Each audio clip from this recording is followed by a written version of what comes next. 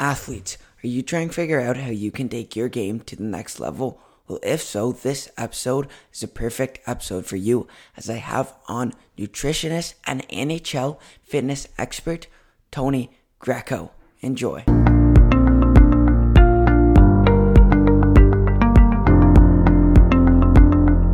How's it going, everyone? My name is Lucas Hultzy here from the Hockey with Hultzy podcast, and today I'm proud to have on Tony Greco. Tony is an NHL fitness expert and owner of TG Athletics. Tony, thanks for coming on. Yeah, thanks for having me, Lucas. Pleasure. Thank you. Now, getting into things, tell us a bit about how you got into personal training. Well, I started quite a while back. I started training guys like Dan Boyle, Marty Havlat, Mike Fisher, Chris Phillips, most of the Ottawa guys, of course, and most of the guys that are in Ottawa during the summer. So my background was martial arts, and then I started to evolve and go right into fitness. So I really enjoyed it because being a competitor myself, I don't know if you know this, but I won a gold medal for Canada in 1995 at the kickbox world championship. So, I started to understand and experience what that winning attitude was. And, I want these guys to win. I know winning isn't everything, but wanting to win is. So I started quite a while back, and now I've made it my future and my dream. Now with TG Athletics, is that your goal to create winners? We saw you go on Claude Giroux's super successful career. How have you kind of been able to build your winning mentality into the people you train? Well, one of the things I can credit that is evolving, and I'll just kind of give you the long story in a short version. I started, my original brand was Greco Fitness. And then what happened was I sold my company about 7 years ago. And now I just evolved. I started to follow a really good guy. One of my, guy that I admire a lot is Dr. Ben Peterson and Cal Dietz, who are guys that Cal Dietz is a coach that works at the University of Minnesota. He's got tons of experience.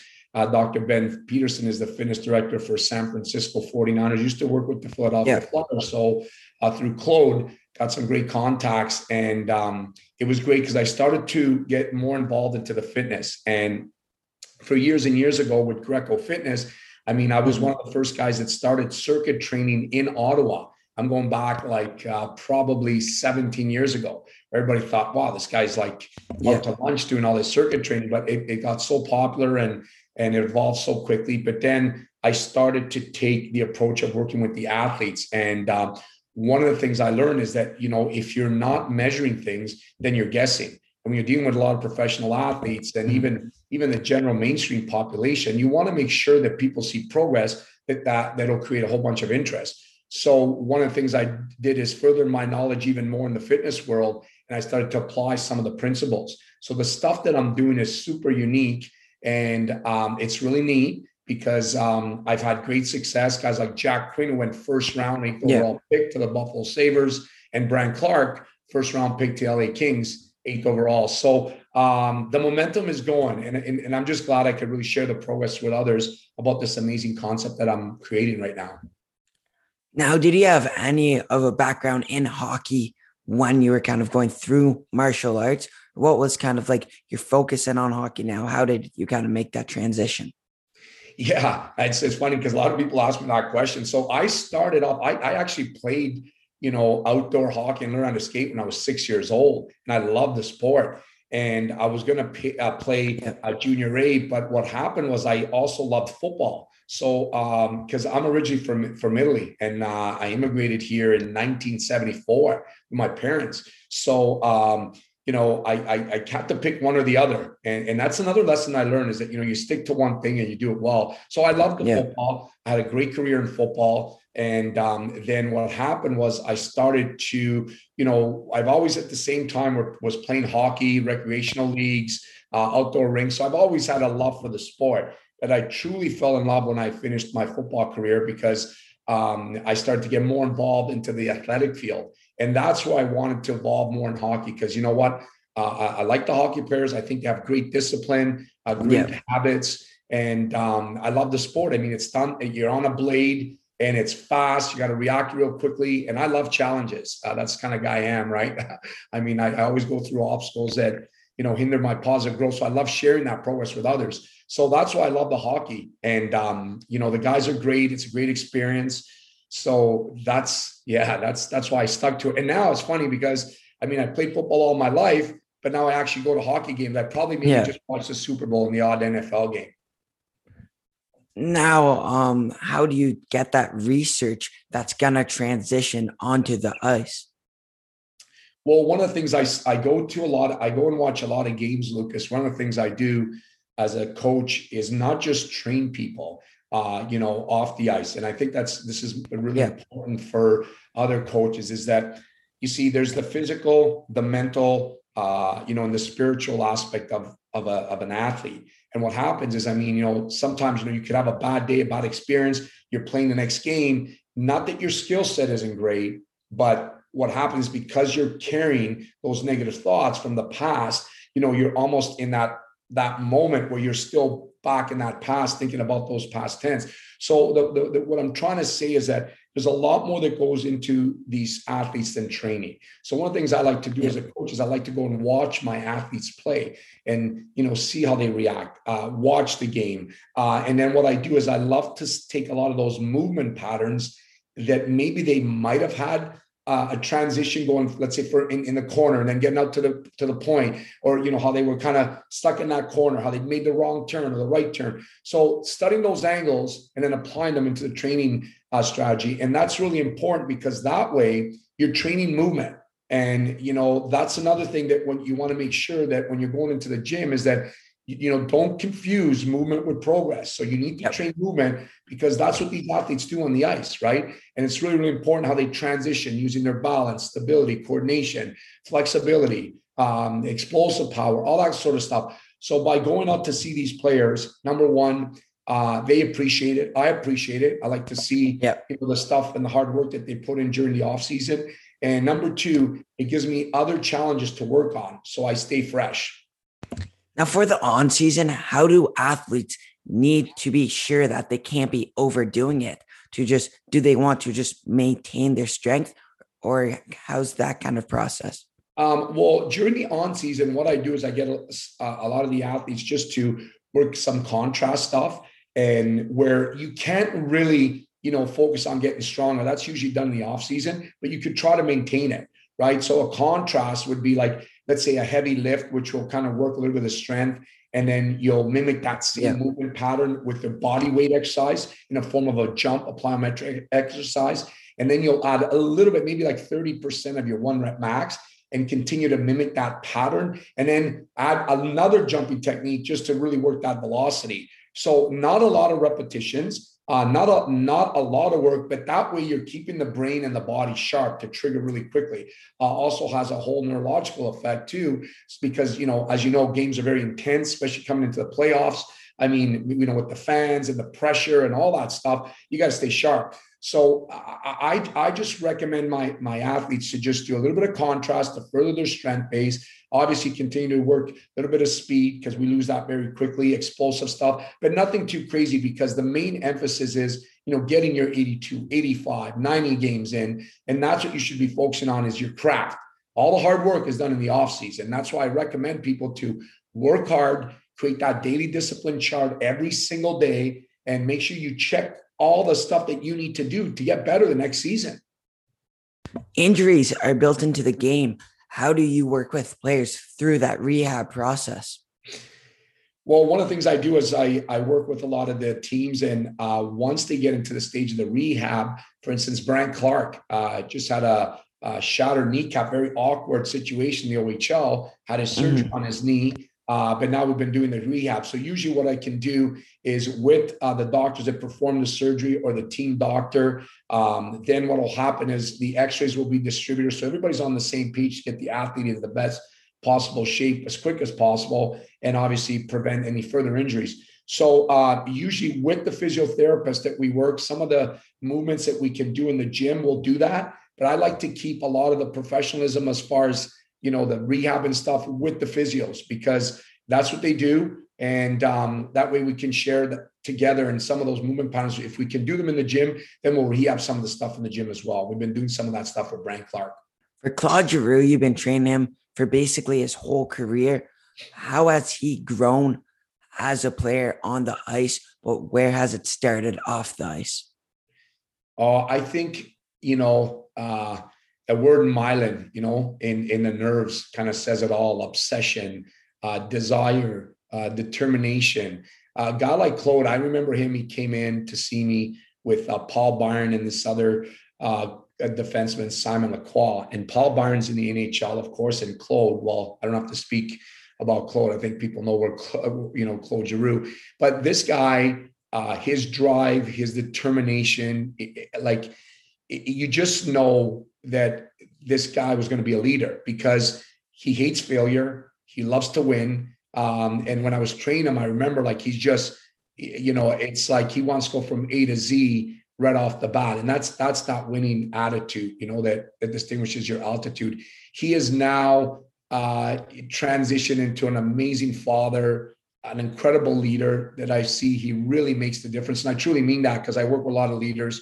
And he's got the balance of everything. He really does. And that's what's made Claude who he is today. I mean, you look at the trade, look how great he handled that. Fans in Philadelphia love him. How can you not? This guy's going out there, leaving everything on the ice. And look at him in the playoffs, even with Florida, even though they didn't finish, but look at how great they did, especially in his first few games, to be able to adapt with a new team, but obviously a lot of great players on that team. But that's the sign of a good winner, is guys that can uplift people, make people great, and share the progress with others and work hard by example. And that's what Claude Giroux is. He doesn't just say it, he does it. And I love the guy. He's an NHL captain for nearly a decade. How do you see his leadership from on the ice go into off the ice when you're training him alongside younger guys? And why do you surround those younger guys with Claude? Right. Well, you know what? I have a lot of guys that work with Claude. And here's the thing: Claude uplifts everybody. And this is how he does it in the training. He's here first. He's working harder than a lot of these guys. And these guys haven't even made the OHL yet. Right. So he leads by examples. And it's just it's in him. Tough to teach that with young people. And I've seen a few young people that are kind of on their way there right now. And it's in you. And that's what Claude has, is he brings this burst of energy. And if I'm a guy that's trying to make the OHL, forget about the NHL, and I see a guy like him that financially is successful, and then he's obviously showing the statistics on the ice, I'm like, wow, I'm going to go in there and work my butt. And that's what he does every single time he comes in. He always gives 110%. And to be consistent over and over, and I've had him for over 14 summers, that is unbelievable. And it shows, right? It shows on the ice. And you know what? He loves challenges.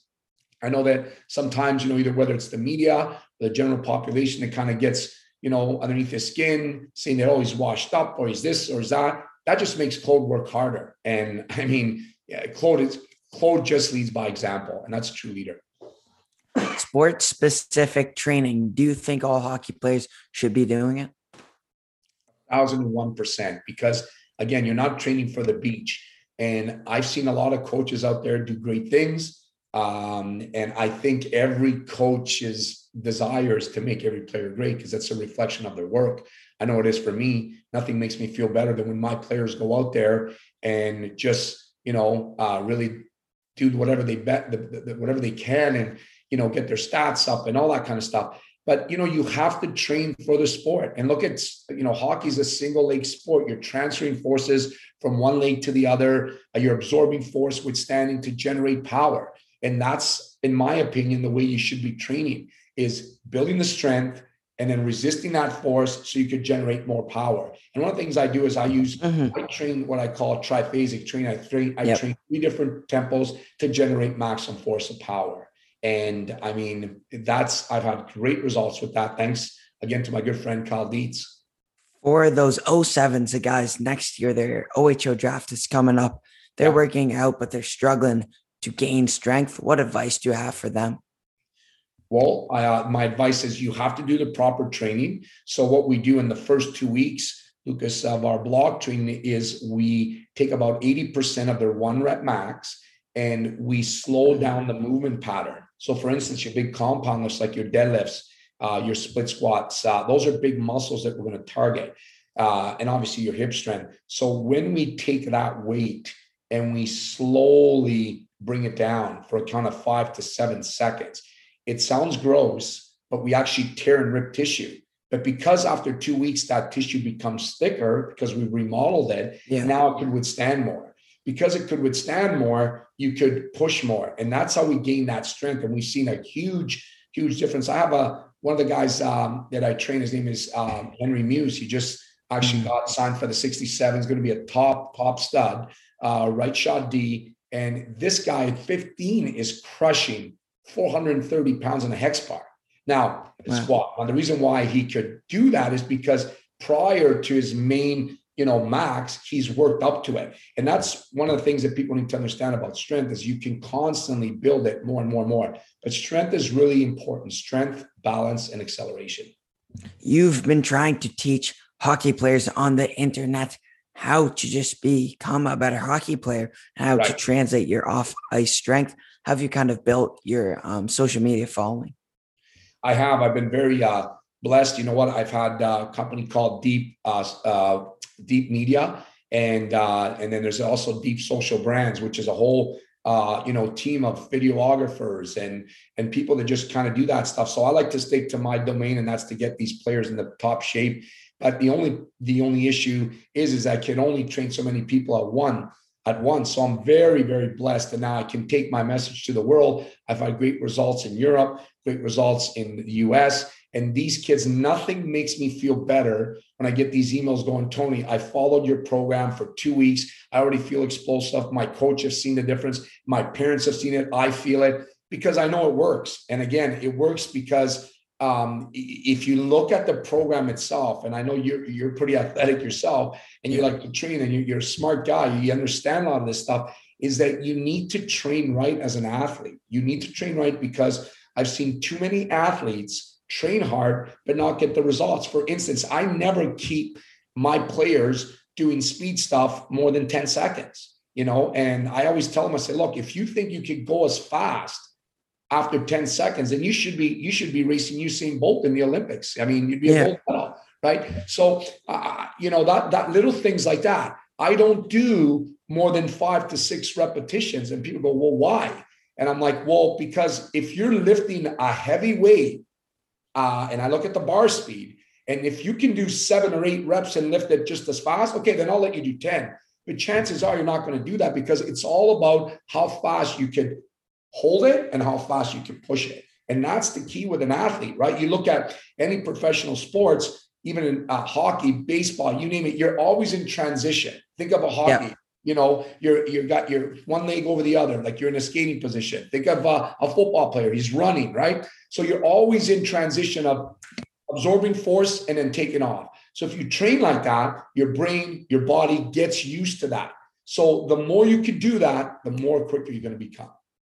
TJ Athletics, it's been expanding, recently opened up a second location. How has that been? It's been great because we have our main, location, our main boutique over in Ottawa, in the West End in Canada. And that's kind of like the boutique where we offer like the mainstream classes and we offer everything. And then I also have my personal one in Manotick where it's a lot of athletic driven people. And then there's also mainstream people that do want to train like athletes, which I think is so important. And we're also looking to expand in Florida in the near future. We've had a lot of requests for that, and also in Burlington. So we're very excited. And I mean, if some people are interested, we can show them the concept and the procedure. And just, if you really have a love for training athletes and want to be successful at it, I think people would have a great opportunity to do really well with this. That being said, built into that, you launched a book a couple of years ago. How was that? The book is doing great. I mean, it's called Strong Mind, Lean Body. And I just took all the experiences that I've had personally, plus I've done over 2,500 consultations, people that came to see me that wanted to first lose weight, then they wanted to, feel better about themselves. Yeah. And I wrote the book because it's based on strengthening minds and building bodies, because it's about mindset, right? At the end of the day, everything stems from your mind. If you have the will to do it, and you have the will to go through obstacles that, hinder your positive growth, and you're willing to take whatever it takes. Definitely. Yeah. And that's what the book's all about. So when you read the book, people have had great results because, like, hey, I was in that situation too. Oh, wow. So this is how he handled it. So it's almost like your own story, but it's mine. But it's really will definitely reflect something that you have had in your life, that maybe you felt down and you got back up. Maybe you didn't feel as good, and this is what happened. So that was really what the book was written for, is the purpose to uplift somebody's mindset. How were you able to build that connection with the reader when writing the book?